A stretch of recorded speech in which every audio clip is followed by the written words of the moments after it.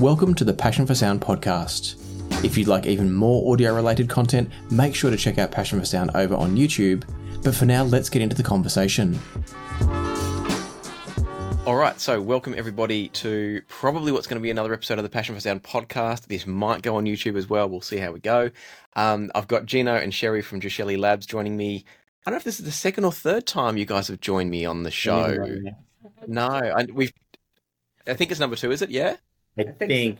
Yeah, I think so. Yeah, I feel like we've chatted more, but there's emails and who knows. So we just started chatting offline because I was saying to Gino and Sherry that I was conscious that I didn't rave about the J2 AK4499 version. And whilst I think it's great and I think it's at the same performance level as the best other DACs at its price point, we were talking about the fact that I'd sort of come in wondering if it was going to be this giant killer because of some of the hype that had been around it. And so we'd started talking and I've just paused Gino and Sherry and said, hey, can we record this? It sounds like it's really good information. So let's backtrack. Do you want to tell me the kind of the history, Gino, that you were starting to talk about from the AKM fire and onwards and the evolution of the J2 with that? Yeah. So I'll say this, so back, I think when we did our interview way back then, we might even have been at the AK4490 back then. Yeah. I think you might have been, yeah. We were always, it just like I think the planets aligned and we were just always doing AKMs. Like we loved AKM chips. So the fire hits and we go into absolute panic mode. I'm sure lots of manufacturers went into panic mode. And we had our remaining chips that we could, make our remaining J2s. We actually had just made the J2 at the time, right? Yeah, the J. Or no, it was the JNOG. The JNOG had just come out the previous couple weeks, right. And we're small and doing everything ourselves. We'll buy maybe 100 chips at a time if we're lucky. Back then, back then, I would say, this was bad. Yeah, back then, we were buying small amounts, and even then it wasn't super easy to just get them off the shelf in big amounts. So we were always buying as you said, 100, 200 at a time. And so we didn't have a ton in stock to begin with because we always just figured, hey, we can get them, get more from a supplier. We don't have to front a ton of money for these chips, blah, blah, blah. So that happens, I get a phone call from the local rep and he's like, and I'm like, get out of here, dude. He's like, it caught on fire. I'm like, no way. He's like, yeah, man, it caught on fire. He's like, completely, I was like, oh my goodness. And it was 7:30 in the morning. Yeah, I think he woke me up. Yeah. So what we ended up doing, we had to immediately come to work, panic. And we're like, okay, we didn't really have an ESS design in our back pocket. So I'm like, crap, we got to go to ESS. And it's not that we never wanted to. I mean, it was just we just always did AKMs. It was just again, at the time, especially, we were really small. And, it wasn't like we had this big R&D team to be able to, oh, you go do ESS, I'll do AKM. So immediately we started with the ESS. And then like I said, the prices had just skyrocketed. They knew, it was just boom. ESS is it. Prices are going to be through the roof. The pros were, I can't even remember. They were so expensive. So we're like, all right, we need to find a comparable chip to the 93. 490? 93? 4493, yeah. So we had to find a comparable chip, and that's where we went with the 9026. We kind of liked it. It was a little older. It might have been around the same age as the 93, but the 93 was probably in middle aged at that point. So and they weren't easy to get. There was only you had to go through. Dude, it was hard. There was one place to get them. This is the 9026. Yes, the 9026 Pro. That ESS. Found the rep's home cell phone, the cell phone number, and I called him. Number. Yes. That was it's in his car driving. It was really bizarre. So we ended up buying a ton of those. We just were we got to break the bank and get a ton because I'm sure everybody's going to start buying ESS chips and they're going to be out of stock, which kind of happened. Mm-hmm. So we got together a design. It took us a couple months to get it right because it was a very different design. It was going from completely apples to oranges. Completely different design all around. And you get comfortable with AKM, like their data sheets, like talking. You just get like very comfortable, and now it's like, oh my goodness, we have to like do something different, and it's like very different. Yeah, I've heard it's like going from, say, being a petrol mechanic to a diesel mechanic. Yet they're both engines, but they're like totally different operations. Very good analogy. With nobody to train you on what to do. I mean, he was by himself on this. And I'm sure the other manufacturers, I remember even talking to other people at the time, like there was like zero like help. Like you just, we were just like, all of us were just like, kind of like, okay, let's figure this out. So we actually, I'm not going to name it, we talked to a couple other manufacturers, or at least one other manufacturer during that process, and was like, are you guys seeing the same problem we are? Are you seeing this bug on the chip that we are? And it was like, yeah, we're seeing it too, and let's share some information. So right. So we found a couple of weird bugs and things, and we finally got it done. We got it out, and then I think you got one. Like everybody ended up getting them, and it was funny because it was like such a radical difference for us. Like just everything about the DAC measurements, like everything about it was a radical difference. So now we're having to like really get behind this DAC and understand it. So again, for years we're AKM, we know everything about them. We could give you like every nuance, talk about everything. Now we're like, oh crap, we have to like, listen to this thing for a zillion hours, like try to get, feedback. So it actually worked out really well. It came out to be a really cool product. And then we switched over to the 9038 Q2M. It's a mobile version. So when you see the 38 Pro versus the Q2M, just the Q2M is a 2-channel DAC, and it's really teeny tiny. It's like something that you would almost put in a cell phone like size. Very low power. But very good measurements, very good sounding DAC. We actually sold a lot of them. They weren't super easy to manufacture. They were a pain because they were like leadless chips and blah blah blah. So that side was definitely a pain. Okay. And then so we kept following AKM, and we honestly didn't think they were going to come back. Like we figured, okay, they're done. This is it. And they eventually like it was like we were hearing rumblings from our vendor. I mean, not our vendors, our distributors. Or distributor down here, and he's like, I think they're coming back. I think, he was kind of give us stages of like, okay, they're doing this now. I still didn't believe it. Yeah. And then he's like, dude, make your order. And I'm like, what are you talking about? He's like, here's a link, place your order, let's go. Mm-hmm. We place our order months before, and like, we ordered a ton of them. And we're just like, okay, we don't know what's going on. And then one day, like, FedEx is knocking on the door, trays of AKMs, and we're like, sweet, dude. So I think at the end of the day, like we were saying, like when we released that back again, there was at least amongst our people, I'm not going to say like in the whole audio community, but amongst our people, there was just like this huge, like, we can finally continue with the J2, or at least, it was the JNOG, then we went to J2. We can finally continue our AKM release, and it brought us back to when the fire, right before the fire happened. Yeah, that's it. So I would definitely say, based on a lot of, like, when we talk about the hype, I think a lot of our energy bled off too. I think just us, like, going crazy. It was, like, the greatest thing, oh my God, they're back, Well, and it also, it allowed us at that point, prior to the fire, people would write in and ask us about the sabers, and we just, no, we don't have them. No, we don't have them. Yeah, we just kind of blew it off. Right, and it was great because now the AKM fans could get the AKM, and the Saber fans could get the Saber. So it actually worked out in a weird kind of cosmic way, because now we have both sides that we can offer. Yep. And that was a question I was going to ask you. Are you planning on continuing both ongoing forever, or not sure? Definitely, yeah. I mean, now, I mean, we have some really nice AKM designs and ESS designs, and we have no, we're going to continue it as long as the chips are available. Like, there's no, we're not going to lose anything. I mean, so. Our model here, like, since we produce all of our own board, like we pick and place all of our own boards. The PC boards we get outside, but all of our assemblies done here. So we're putting the chips on the PC boards. We have 3 pick and place lines now.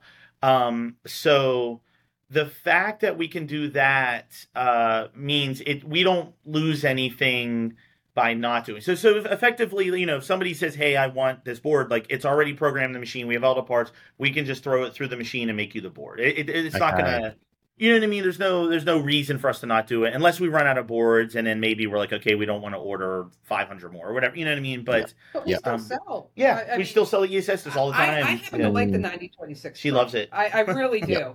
It's, to me, it's a little more instrument forward, which is that's kind of my thing. I kind of dig that. So, it has each chip has a different nuance, which is nice to be able to, depending on your listening. Yeah, I agree. I definitely agree. And it was interesting, actually, as we've been talking, I've been kind of processing a bit what I like about the AK4493 version. And I had previously always tended to be like you, Sherry, where I always tended to favor the ESS chips for whatever reason. It's not that I think a chip is necessarily better, but in each good DAC that I'd tried, a good DAC using an ESS and a good DAC using AKM, I'd often found I leant back towards the ESS. Yeah. The J2 with the AK4493 is the first time I'm like, nah, I'm all about the 4493. If you put both the J2, and I actually don't know if the J2 I've got here is the 9038Q2M or the 9026. I'd have to double check that. So you can tell if you look inside and you see a heat sink in the center, you see a big heat sink, then that's a 9026. I think you have the 9026. Yeah. I'm pretty sure. Unless he has an older version that didn't have a heat sink. I don't know. It's not got a heat sink, but I reckon it would be the 9026 because it's going back. Okay. And it doesn't say on here anything. So you may have at one point we did early. Yeah, you might have like a real early before we used the heat sinks on them. The heat sinks just kind of dissipated. They ran kind of hot. They're 8 DACs, like it's essentially 4 on the left channel, 4 on the right channel. So they ran a little hot. So we like within like the first month. So you probably have a real early version. We switched over to putting little heat sinks on it. But yeah, you'll see the 90. Gosh, so many numbers. The 9026 is a bigger chip and it's in the center too. It's a bigger. You'll see a big square in the center. He probably has a real old one. Yeah, he might have. Well, yeah, you'd have to probably. No, there is a heat sink. I can see the heat sink now. Okay, yeah, then that's the 20. It's hidden behind a capacitor. Yeah. Yeah. The Q2M, at least to me, is a little more vocal forward. You would know it. Yep. Everybody that has a Q2M says it sounds like the singer standing right in front of their face. Absolutely. Yep. Yep. Well, whereas I find the AK4493 has a slightly fuller sense in the bass. The bass has got a really nice quality to it that I love. Yeah. Yeah. People always say that. Yeah, it's true. And it's funny when you measure it. If you measure the 4493, you'll see like a little bump and really? I mean the bass frequency. Yeah, you'll see it. Like if you if you zoom in, you'll see that little bump. We always laugh, bump. But yeah, it's funny how just that little tiny bit's enough. Yeah, things that probably. But yeah, you're a lot of people say that to us too. Same thing. Yep. It's got it like that like grunt to it. So. Yeah, I really enjoyed it. So yeah, so that was my quick. I just wanted to quickly recap what my thoughts were around it and make sure that was all clear. Yeah. But I think that probably leads us into talking a little bit about the new 4499EX. And what we were also starting to talk about offline was the fact that there's all this confusion because there was the old 4499 and now there's the 4499EX version. Yes. Because some people commented on my channel and I hadn't clarified. I hadn't gone back to look at all the different numberings because, like you said before, they kind of all roll together.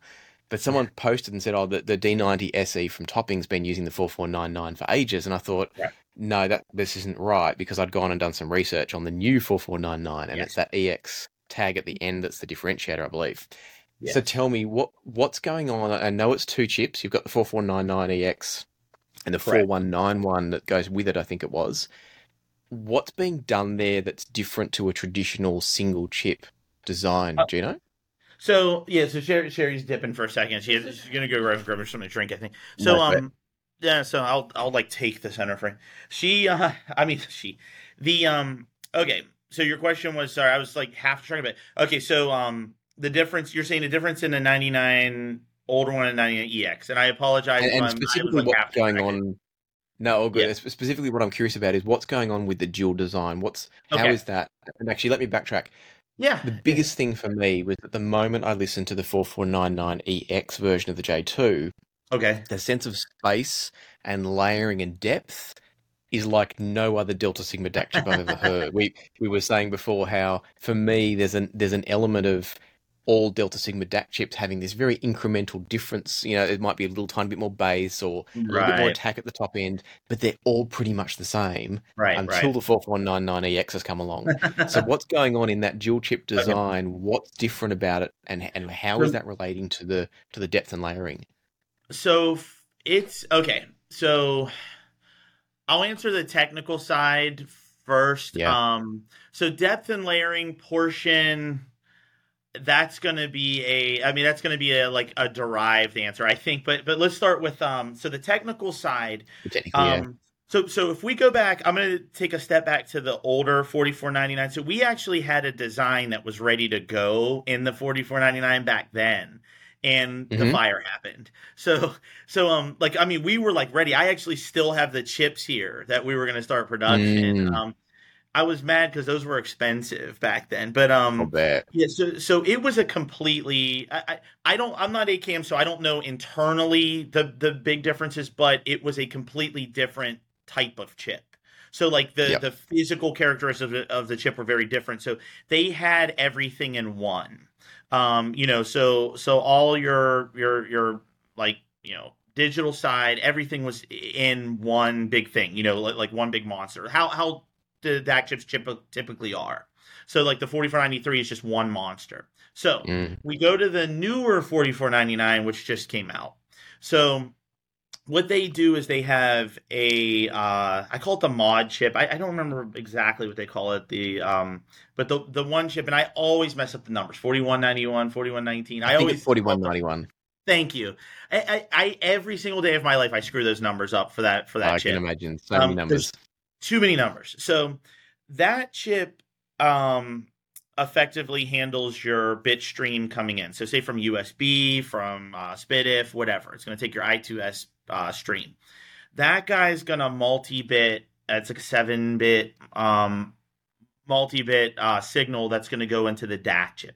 So there's some digital on the DAC chip, but it's mostly an analog monster. So it's like they took all the messy stuff out of the DAC chip, and it feels like they made the DAC chip this like really pure kind of analog-y thing. Okay. So they're no longer like really tied together. That's number one. It's the best way I can explain it without like citing like data sheet crap, which is just boring. But it's going to go for me too. It's like so just imagine like these two chips. One is speaking one language and the other speaking another language. And, you're taking this language in and you're translating it to a different language to talk to the DAC chip. So the one chip is just like a pure digital, decoding audio signals, converting them to multi-bit. Then the other guy is accepting multi-bit, converting it to analog. And again, I'm not AKM, so I can speak for what I've seen and what I've experienced with it. But again, they would be the ones that would like know the ins and outs. Like, well, this is really Gino's an idiot. So, but the DAC side, some of the advantages that I've seen with the two is that the DAC chip, you can really separate it out into an analog world. So, you can kind of do your grounds and everything different. It's like they cut the chips in half, and now you can really focus on the analog side, focus on the digital side. And on the analog side, you also can separate like your power supplies and everything. Like you can really, it's giving you like these two separate worlds that you can now set up power supplies, references, everything to separate monsters, and you can really keep that digital on this side. It does, at least my take on it. So the analog side, so the 99, so we call this DAC a 4499 DAC, but it's actually a 41. What do you guys say? 4191? 4191. Yeah. And it's actually both those chips working together, but we just refer to it as the 4493 or 4499. I can't. Too many numbers. It's a long day. The DAC. I totally. So I call it the mod side and the DAC side. That's how on all the code it's written as the mod side and the DAC side. So gotcha. Yeah. The DAC side, the DAC side is a current-based DAC, which is also different than the 4493, which is a voltage output. So with a current-based DAC, you have to have external op amps that are doing a current conversion. So this is where your Sparkoses and your Bursins and, you know, your Appas, your TI comes into play. So who's going to do that conversion the best? So that's where the whole op amp war comes from. So now in the 44, so in the 93, the op amps more act as buffers, but in the 99, they're doing current conversion with a buffer. So it's kind of like they're doing like both, and that's where, like, you know, there's a whole different world going to play. Now, you know, people argue, so the current is also being converted through a resistor and some other things. So that's like another thing, but the DAC chips are doing some work. I mean, excuse me, the op amps are doing some work there too. They have to now start syncing. Oh, go ahead. Yeah, I'm sorry. because one of the things I mentioned that's all right. One of the things I mentioned in the review was that I felt like swapping the op amps in the 4493, it made an incremental step forward in sound quality compared to going to the Sparkos from the OPA chips from are they Texas Instruments? Are they that make those? Texas Instruments. Yeah, they're like Burr Brown TI Burr Brown chips. So that was what I'd call an incremental step. It was an improvement, but a small one. Whereas I felt like the differences in the AK4499, I wouldn't want that without the Sparkos. It's a really that combination is just spot on for me. So those chips are like, there's a lot more going on with current and a lot of magic going on there. You know, I'm not a pure op amp guy, so you would have to get Sparkos on for one of those interviews, and he can talk op amps. Like me and him, when we met up at last year at Florida, like we talked till 3. Like Sherry was so mad because we wouldn't stop. Like in the hotel room during the audio show where we have to be up in 4 hours, they are still at 3 a.m, screaming, hugging, yelling, stuff. I don't know. They hit it off. He's like an analog guru. So like anything you ever want to talk to about analog, this guy knows like every answer. Like you know, so he can definitely give you your answers on op amps. Like, you know, if you were like, man, I need to know why, and he will give them to you. Me, that's a difference being like an orthopedic surgeon or a GP or Why can't I think like eye surgeon? So it's just a different discipline, you know, and he's the master. So you know, in those op amps, another thing that people aren't going to say, so they create different kinds of distortion. So you know, it's like tubes in a way, and you know, I'm sure I always say like everything I'm saying, people are just like either going to cringe or you know. So it's like the you know, with these op amps, like when you measure them, and I'll just go to measurements. When you measure them, you know, different op amp combinations and things create different distortions. So sometimes you'll get op amps, say, from one manufacturer, and they have a much higher THD or a much higher distortion, but you know, 90% of the people love the sound. You know, you know, and so it's like I can't argue with that. You know what I mean? Like if the numbers say one thing, but I'm not going to argue with you if you're buying them and you like them. It's like tubes. You know, yes, tubes don't. Exactly like tubes, isn't it? Yeah. Right. So our thing, you know, and we said this even back on the old thing we did with you. It's like, you know, it's all up to you guys. You know, it's like what you like. Like I'm not going to tell you because a machine says this, like it's better. It's going to be, well, if everybody wants them and they like, then they like them. You know. So again, with those op amps, you know, no joke. I mean, they all measure differently. Some of them noisier, or not. I don't want to say noisier, but maybe more distortion than the other ones. You know, some of them are just insanely clean. You know, but at the end of the day, I mean, you know, what level are we hearing these things and all that kind of stuff? That's always that big argument, but people, I think at the end of the day, people like what they like. So back to those that op amp stage on those current based DACs, they have to sync more current or source more current things, and you know it'll have an effect on things, and that's kind of the difference. So as I noticed, the ESSs are also current based. I remember.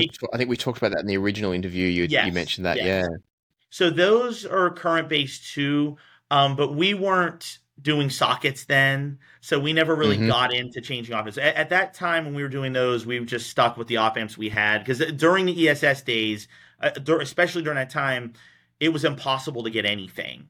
So we were just getting as many OPA 6056s as humanly possible. And just, we're like, at that time, we're like, hey, man, people would ask us, can you put these on? We're like, we can't get them. We're just going to stick with that. But yeah, so what's cool? I wanted to say this too, just because we're on the phone. Is that like what I really like and really appreciate is that you guys are like playing with the op amps, and like we're all about like that customization, and like people like doing like I don't hate cable people, I don't hate any of it. Like I love the fact that people are just doing their thing, and we want to give you guys that platform to be able to do that. That's like one of our big things, especially nowadays, is like we want to give you a platform to be able to do that and then argue amongst yourselves. Like and it's cool. No, seriously, it's awesome. So again, if you like the 99, you like it over say the 9026 or the 90, 93, too many things, but you may like this one, so that's your platform. You like it with those op amps, that's your platform. And we love that we can like help give you guys that. That's like a big thing. That's why we always have all the kids like them. Go ahead. Sorry, I'm yapping. No, I was going to say that leads to another question I wanted to ask, which is the shift to having a socketed model. Was that driven by initially the fact that you wanted people to tweak, or is it a nice side effect? Is it something that you did because you wanted to put the Sparkos op amps in, and then to most easily manufacture that, you ended up with the socket? How did the move to the socket actually come about? Very, very customer driven. Yes. So there was a person, he's not a YouTuber, at least he wasn't at the time, who got a J2, made a dongle, got Sparkos, put the two together, and showed everybody on YouTube and said, check this out. Yeah. After that, Geshelli and Sparkos were inundated with people who wanted to do that too, but didn't have maybe the capabilities that this YouTuber had to make the dongle. And it got to the point where I believe Sparkos called us and said, my head's going to explode. We have to come up with something together. So we were like, so even back to the days when we did our first interview and things like that. So we always had people that would want different op amps. They would ask us, hey, can we put these on? Can we put those on? And we would sometimes we would actually buy the SOIC to dip adapter from Sparkos all the time. We would just order them from him. He has like this perfect adapter. So we would do that and solder them like a little socket, and then it kind of like worked, and sometimes they would break and things, and it was a pain. But the one guy, he was just like, hey, can you do this? And so he ended up like, it was just like a weird, like he ended up like linking us up with Sparkos. And at that time, again, Sparkos was getting a bunch of people asking him, and it just was like this weird like thing that everybody was just like, you should do this. Like everybody at like one time. And then so I was like, okay, I'll add sockets. I don't have 80 million other things to do, so I'll add sockets. And then so it kind of was just like a bunch of people, and then it just was like, yes, we'll do it. We did it. And then it was like one of these things where it was just like, oh man, we should have did this a long time ago. So it just organically kind of happened in a way, and then we're like, oh man, it's really cool because people are like doing tons of op amp swappings, which I never thought people would really care. Like I didn't think like if she would have said, is Lachlan going to care? I'd say no. And meanwhile, doing it, so I'm like, holy crap, like Lachlan's doing this. So it just wasn't a thing, like, it evolved into a thing, I think, with the combination too. So I'm very engineering minded too. So for me, it's just like, you're listening to all kinds of stuff. I see all the headphones behind you. For me, it's not like that. For me, it's just like math and papers, and so for me, it's like I wouldn't think that you would care. You know what I mean? It's just like, oh, it does. And it's actually... not in your viewpoint. No, yeah, I don't. So I think that's the long-winded answer. Yeah, but I think that brings up a good point. Yeah, sorry, you go, Sherry. I'm sorry. Yeah, so you go. What were you going to say, Sherry? Oh, I said it's just one of those things that we just happily evolved into something that's turned into some. It's kind of cool. People love it. Yeah, absolutely. And I think something that came up before, we were talking about the preferences for the different DAC chips, and I think similar to that, the preferences for different op amps, because I think so often it also depends. You mentioned the headphones behind me made me think of this. Often it depends on the gear you're listening to. Yeah, like a 9026 with a set of the old OPA 627s, which were quite a nice, warm, rich sounding op amp that I personally love as an op amp. Those would be great with certain systems, but then on another system, you're going to want a different set of op amps with a different DAC chip potentially. So I think it's great having that tweakability and letting people find their way. Awesome. The question, you're probably going to hate me for asking this because others might follow up on it. There's been a few people that posted on the J2 socketed review, and they've said to me, have you tried it with I think it's the 2590s, the Pro chips from Sparkos, the bigger ones, which is what you use in the A3 Pro. The challenge with that is you can't actually fit them in the current sockets as they are. You can't fit them. Is there any chance of providing an adapter kit or something? I don't know if it's got to be really custom or if it's... the official... I'm glad I have a platform to talk about those. Absolutely. Yeah, let's do it. Awesome chips. So you see we use them in the A3. So, we solder them down. So I was just talking to Sparkos about this the other day. So there's no easy way to directly socket those, number one. So they're like a different format. And I'm going to quote Sparkos, and I hope I do. So Andrew, if I screw this up, sorry. He originally designed those for like pro audio mixing boards and things. And those are a certain format. And, like I said, you should try to get him on and talk to him one day. He's an awesome dude. But I was just thinking before, I've never done that, and I should. Super cool dude. And he made, I hope I'm not screwing this up, but he designed those for one format, and they kind of took off in a different direction because everybody loves them. So on the board itself, like the way we have to socket him right now, if we went to sockets on the A3 for that chip, we'd have to use these like special pins, which are a complete pain in the butt to manufacture. Okay. So it would be amazing if there was like an actual socket for it. So I've been talking to him about that. Like, hey man, maybe we'll come up with a socket like that will be specifically for those, so you can pull them out, and maybe that can evolve into something else. Maybe different op amps. But he does have a socket where it will fit in the DIP 8. Which I remember him saying he had to make it because everybody like demanded it, that because they wanted to use it. Now on our board, if you take a look at the A3, you'll see how gigantic they are in there, and it took up like maybe 20% of that board. So to keep it, for anyone, if this does go out as a video, I'll just quickly show people. Sorry about the noise. This is the standard. So that's the standard Sparkos. The footprint of I won't use the brand side of this. The footprint of the Pro is more like that. So we're talking teeny tiny versus massive. Yes. So we had a couple customers who were able to fit them in where the RCAs are. So so this is for this is for the 93, the AK93, the J2S 93 version. You can kind of wedge them in. A guy, Neil Blanchard, speaker designer, he was messing with it. He was able to, so he was able to do it. And he was kind of telling me, because I was like, oh, you figured it out. I'm like, can you tell me how you did it? So we didn't consciously think about those big ones because at the time, nobody it wasn't like a thing. You know what I mean? It's like it became a thing. It wasn't our thing. Yes, exactly. Yeah, that's correct.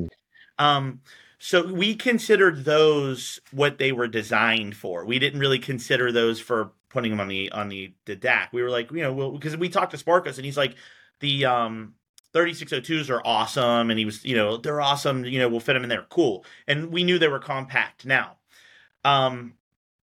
So for the XLR side, it was impossible to get them in. We just cannot fit them. We couldn't move the sockets back because we would run into the, hit the DAC chip. It was a mess. Those XLRs are humongous. So you can physically look at the board and say, like, put that chip down on there and you'll see what I'm talking about. Or put the op amp, near it. So for the 99, this is another long-winded answer, but like, here's the answer. No, it's good. So for the 99, I consciously made sure that for the RCA it will fit. So you have to get the DIP 8 adapter that Sparkos sells, and you can fit it there.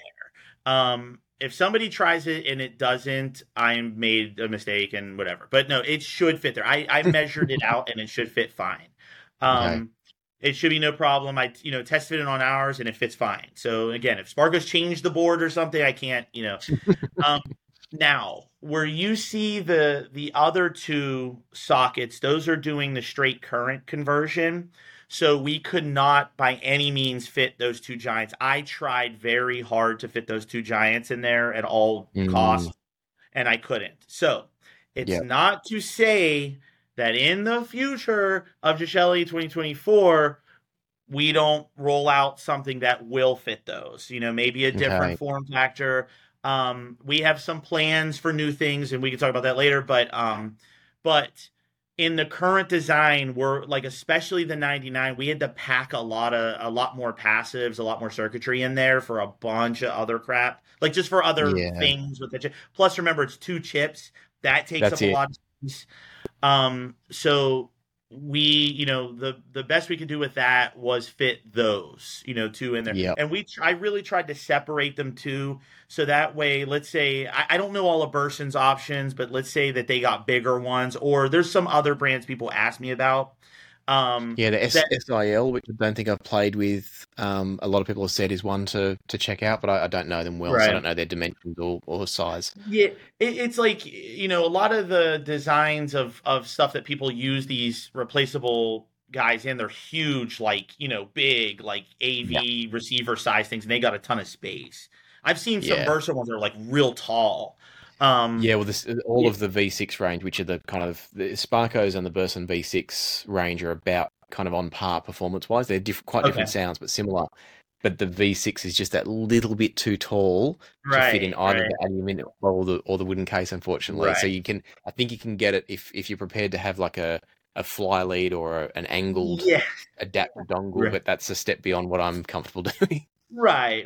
So they, but we try to give as much space as possible for those to 2 current conversion op amps.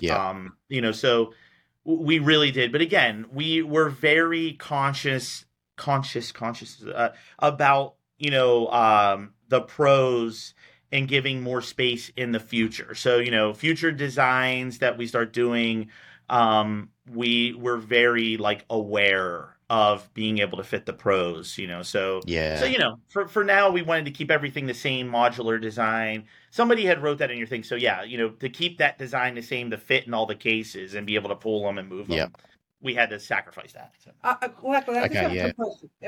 Because we make like the wood cases ourselves, are you saying that the Bursons it needs a little more height on the wood? Yeah, I think I'm trying to remember how close it was. I mean, I think technically, just looking at it, I think technically, if you were to have a channel carved, so how there's the piece of timber that's kind of proud of the perspex, and then you've got the bit that sits behind the perspex that it kind of bumps up against. If you were to carve the height of the, it's hard to explain this, the bit that sits behind the perspex, if you were to carve a channel in there, where the op amps slide in, you'd probably fit it in, but I haven't measured it. I can check that for you and let you know if you want me to. 5 more millimeters or something, or 5 something like that. Okay, that's it. That's height. It's all about the height. Yeah. There is something like if somebody, something that we would do for somebody is they were like, we have to have those in there, and we'd have to do it with a wood case, but they can order a wood case and just specify the height, or maybe send us the op amps. Oh yeah, we've done things like that for people, not specifically for op amps, but to fit in other things, you know, whatever they're doing. They're like, hey, can we specify a taller height for whatever reason? Okay. It's kind of how we ended up coming up with the height for the A3 that's by your elbow. Like, so that's how we ended up creating that height. Was a customer needed something a certain height, and then we like made it, and we're like, we kind of like the look, and then we're like, man, we could squeeze these buttons in here like that, you know. So if somebody said to us like, hey, I want to use those taller Bursons, can you give me like X amount of height? Or it'd be easier if they probably sent them to us or told us where to get them, and then we can custom the height for them, no problem. We just you know, it's making the sides a little taller. I mean, it's not a big deal. Okay, that's really cool to know that we some people out there knocking on your door any minute now, I reckon. Yeah, no, it's not a big deal. We don't know unless somebody brings it up. Yes. So you know, I'm glad you brought it up, because that wasn't something that we would have thought. Yeah. Most they're all different shapes and sizes, so it's so hard to know. Like I can't remember the brand name, and I feel really bad because they're a lovely op amp. But there's the Staccato op amps. Yeah. And they're a really unique design, but they're quite kind of, they've got broad shoulders is kind of how I describe them. And so if you've got sockets close together, it can get really difficult.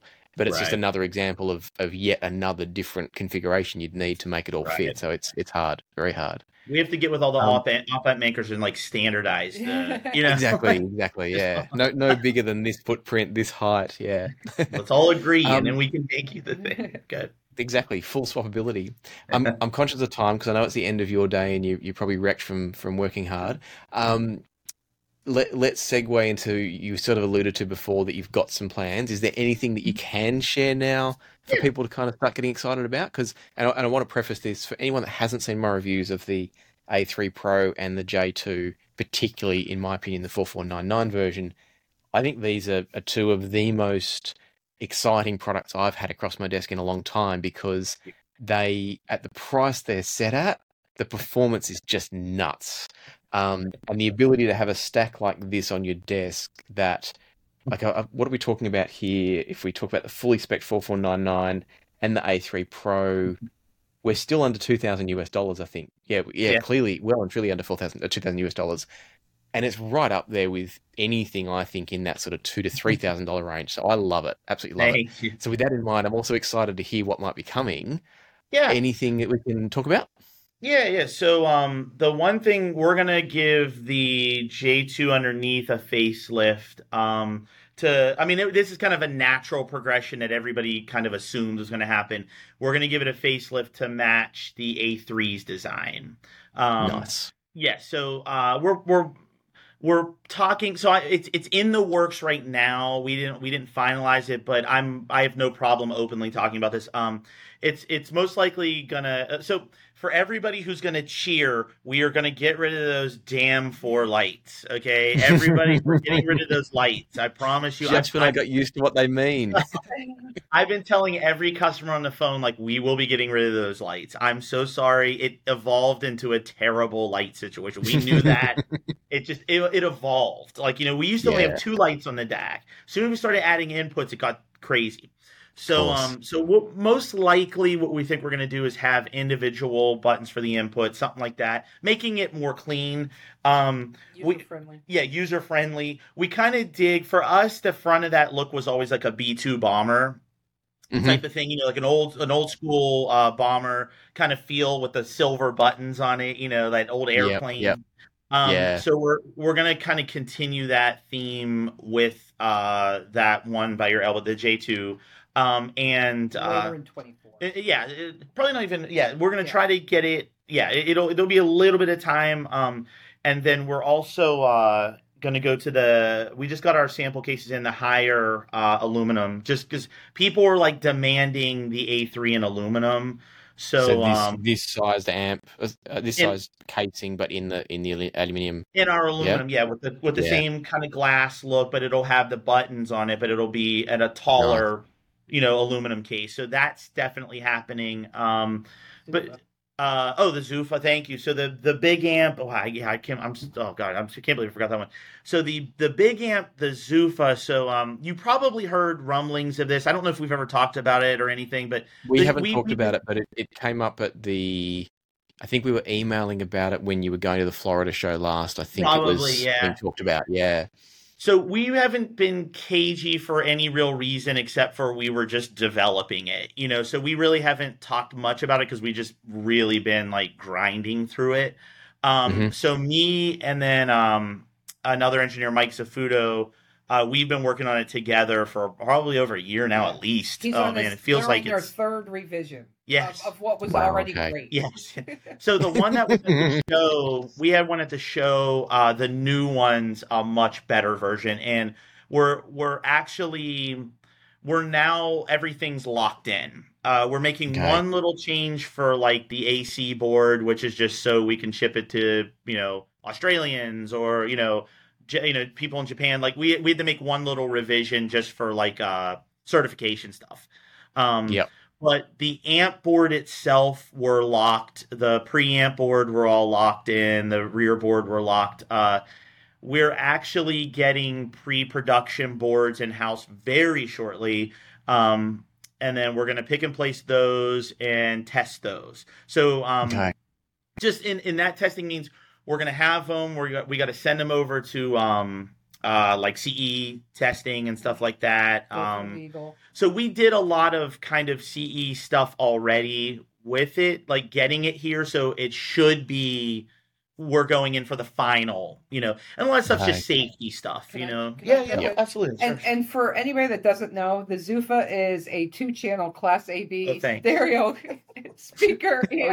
I was going to ask. I've been living this damn thing for so long that to me it's like a part of my brain, So yeah, we will. So we're planning at Capital Audio Fest this year. That's going to be our like production version. So when everybody gets to see it, it's going to be the one that's going to be going into production. I'd say like most of what's just slowing things up is prepping for final CE testing. Like it's just crap. Yeah. It's like all stuff you have to go through that's just like really, you got to make sure this thing is plugged here and this is so far. Yeah. Those things. But sound wise, we've been listening to the previous version every Saturday for the last 2 months. It's so bad. We have the 4499 with our Zuffa. And every Saturday we lose ourselves for hours. Like we're leaving here at 11 o'clock. We're singing, we're dancing, we're just enjoying music and each other, and we get lost in it. So it's super cool. That's a great sign too. We'll kick you like more info, so right now it's kind of all the same info that we've been telling people, but we don't have like an official list of everything. So once we compile that, we'll definitely get you something. So you can see what's going on. It's just been we just been basically in pounding pre-production hell and manufacturing hell. Most of it's just screws and stupid stuff. One of the cool things is it will have a built-in headphone amp. They are so I was just going to ask that, because obviously I'm, for those not familiar, and I think I mentioned to you guys, I'm moving more and more into doing both headphones and speaker amp stuff now. So I've got a little near field setup here, and I've been reviewing some speaker amps and some speakers, but I'm still also, my heritage is in headphones, and it's probably still going to be it's probably going to be like a 60-40 split, headphones 60%, speakers 40 thereabouts, I'm guessing in the long run. So I was really keen to know, is it also going to have a headphone output? So that's cool if it is. So we actually put some decent amount of time. It's a newer designed, it's like the 2.5, so it doesn't have the Sparkos. It won't have the Sparkos as the driver stage. It's like a hybrid between the A3 and the 2.5. Okay. The design in it's like incredibly low distortion. It's a very strong design, I think. But we did it. I was gonna say we added a couple of things with it where you can, there'll be a button on the front where you can turn off the preamp. So this is actually a Lackland thing. I'm giving you credit for this. A long time ago, you emailed me. You're like, hey, can we do this, or can you design it where you cut the preamp? And we had a couple reasons why on the A3, like the A3, we were gonna do it, but we didn't. Because we really kind of focused that more as a headphone amp. You know what I mean? Like as versus a preamp. Like the preamp's just kind of like an added joy for it, if you want to use it. But we really market that as a headphone amp. But this guy, obviously you don't want to be sitting there with your speakers blasting plugged in, or you don't want to mess with that.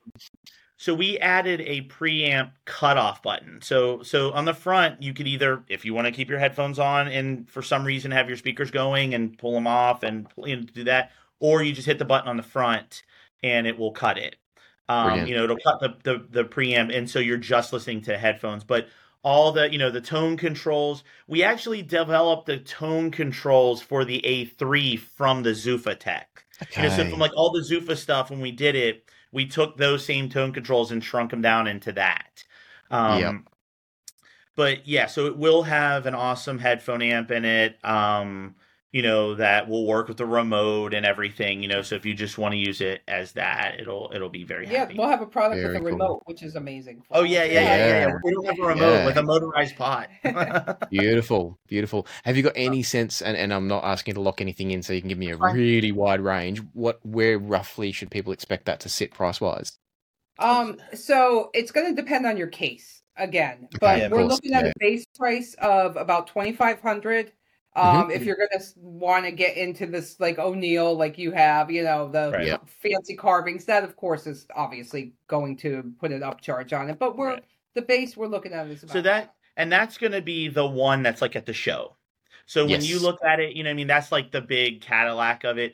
A lot of people, the wood case. Whoops, that way. That one. Oh, that's the he's the O'Neill. I keep forgetting you have the O'Neill, man. That's the Chris O'Neill special, man. It's awesome, and it's got the cork. I love the cork underneath. It's really cool too. It's really, really cool. So that matches his headphone stands. They're all cork underneath. So that's why I didn't know. I've seen all the photos, but I've never seen underneath. That's like, dude, that one there's like a one-off, man. I forgot you had that. I can't see that it's carved in our picture, and when you hold it up, I'm like, I forgot. Yeah, he's got the stepped one. Yeah. Every single one we get's like different. It's really? Great. Oh yeah, Like he does them by hand, and what he does is we'll send him his dad Grip Joe. We'll make cases. We'll send them up to Chris. He puts on an album, and whatever's inspired during that album is what he produces. Oh, that's so cool. Different, yeah. I love it. So it's not a case of I want to order this design. It's I just want a Chris O'Neill design. You get whatever you get. Yeah, you get what you get. That's cool. We don't even tell him what to do. He just does his thing, and that thing's like that's like a collector's piece right there. I completely forgot he had that. And as soon as you picked it up, I was like, ooh. I opened the box expecting one of these, and I sort of thought I was going to get these are beautiful. I love these. Yeah. And I opened it thinking and I saw this. I was whoa, that's epic. So he's doing them for our big cases too. Yes, and so and again, it's going to be the same thing where depending on what you want, if you want just regular oak, that's going to be probably closer to the 2000. Yeah. We'll price it step based up with wood and designs and customizations. Then it starts because we're also you figure this thing's roughly 17 inches. So like there's a lot of woodworking in that. Yeah. So when it's like kind of like when we're at the show, you can see like when you're like holding this thing, it's like holy crap, it's like a piece of furniture. So we do plan in the future, and a lot of people at the shows ask us this, are we going to make a smaller version, kind of in line with the Geshelli? Yes. So the way I always describe to everybody at the shows when they're asking, like, wow, this thing's like a big, this is like the showpiece. We developed all of our own, like, kind of, amp design and everything. So Sherry was basically like, take an infinite budget, design it how you want to design it. Have fun. Yeah, have fun with it. You and Mike have fun with this. And then once we have this like Cadillac piece that we really like, then we'll go the opposite direction. We've always went with let's start it as small as possible and go up. And it's like stressful doing it that way sometimes because you're like constrained from the beginning. So this was nice doing this one, like just being like free, you know, and I'm like, I want a magical Chris O'Neill case and I want my dad to go crazy. Like I was in the woodshop today with the pre-production pieces, like telling my dad, just go insane. Like when we make, you know, the first couple sets of Zufas, like just do whatever you want. Like let's just go crazy. So, so we definitely plan on taking that amp technology and creating, you know, something that's, you know, in the range of the people that, you know, can't afford a 25 or don't want to spend or don't want to spend it. Right. If I have my way, we're also going to do an aluminum version because, you know, I'm all about the powder coating and aluminum. So I'm also pushing to be able to, you know, kind of do that form factor as well. But yeah, we just want to. I think that's really cool. Oh, go ahead. I'm sorry. I was gonna say I think it's really cool that you are probably one of the only companies, if not the only company, that allows people to have that flexibility to say either I want to keep the price down or no, I'm happy to spend a bit more and get this something, you know, unique wooden case and this is the wood that suits my house. I think that's really nice to have that flexibility.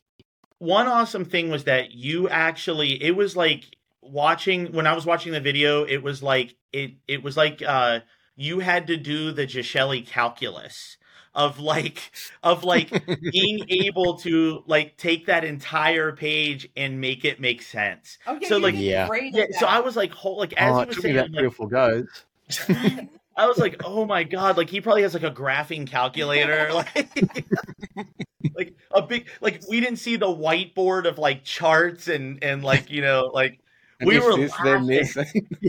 I spend a long part of my day on the phone with people calling in going, I don't how do I build this? I'll bet.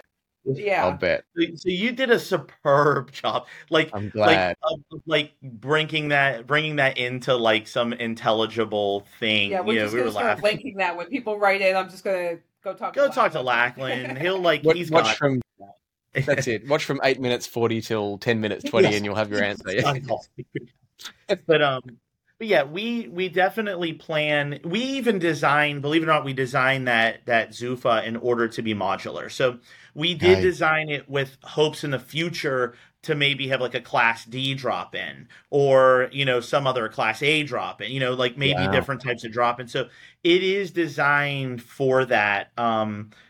There may even be some sockets, who knows? But we designed it to still be modular. And like I said, once we kind of get that together and we can get production together on it and we're very happy and we can produce it, we will immediately start having conversations about scaling it down and, you know, let's like do it like this. You know, we don't have to have 8,000 buttons, 8,000 features, you know, start making it into, you know, a smaller version, you know, things like that. So that we definitely plan on doing. We just, you know, it's time and the biggest thing, like I keep stressing, is just that manufacturing side of it. We have to do so many things to get like reproducibility and accuracy. So yeah, that's it. And scalability if the orders go up and stuff like that. It's hard, no doubt.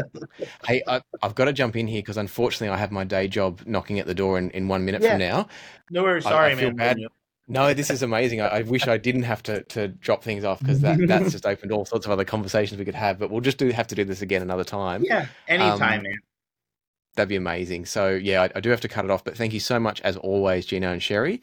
No problem. I'm definitely excited to see what's coming. I hope people, if they haven't already, go and check out the reviews of the A3 Pro and the J2, the mega review with every possible version under the sun. So thanks for making such great products and giving people the ability to customize. I think that's really cool that you're sharing that with all of us. And I know there's a lot of happy people out there. So thanks as always. All right. Thank you, bud. Thank you for taking the time. Thanks for joining us for today's conversation. And make sure you subscribe if you want to be a part of our next conversation in a fortnight's time. Don't forget that if you want even more audio-related content, you can also join me over on Passion for Sound on YouTube. Thanks again for joining us for today's chat, and we look forward to chatting to you again next time.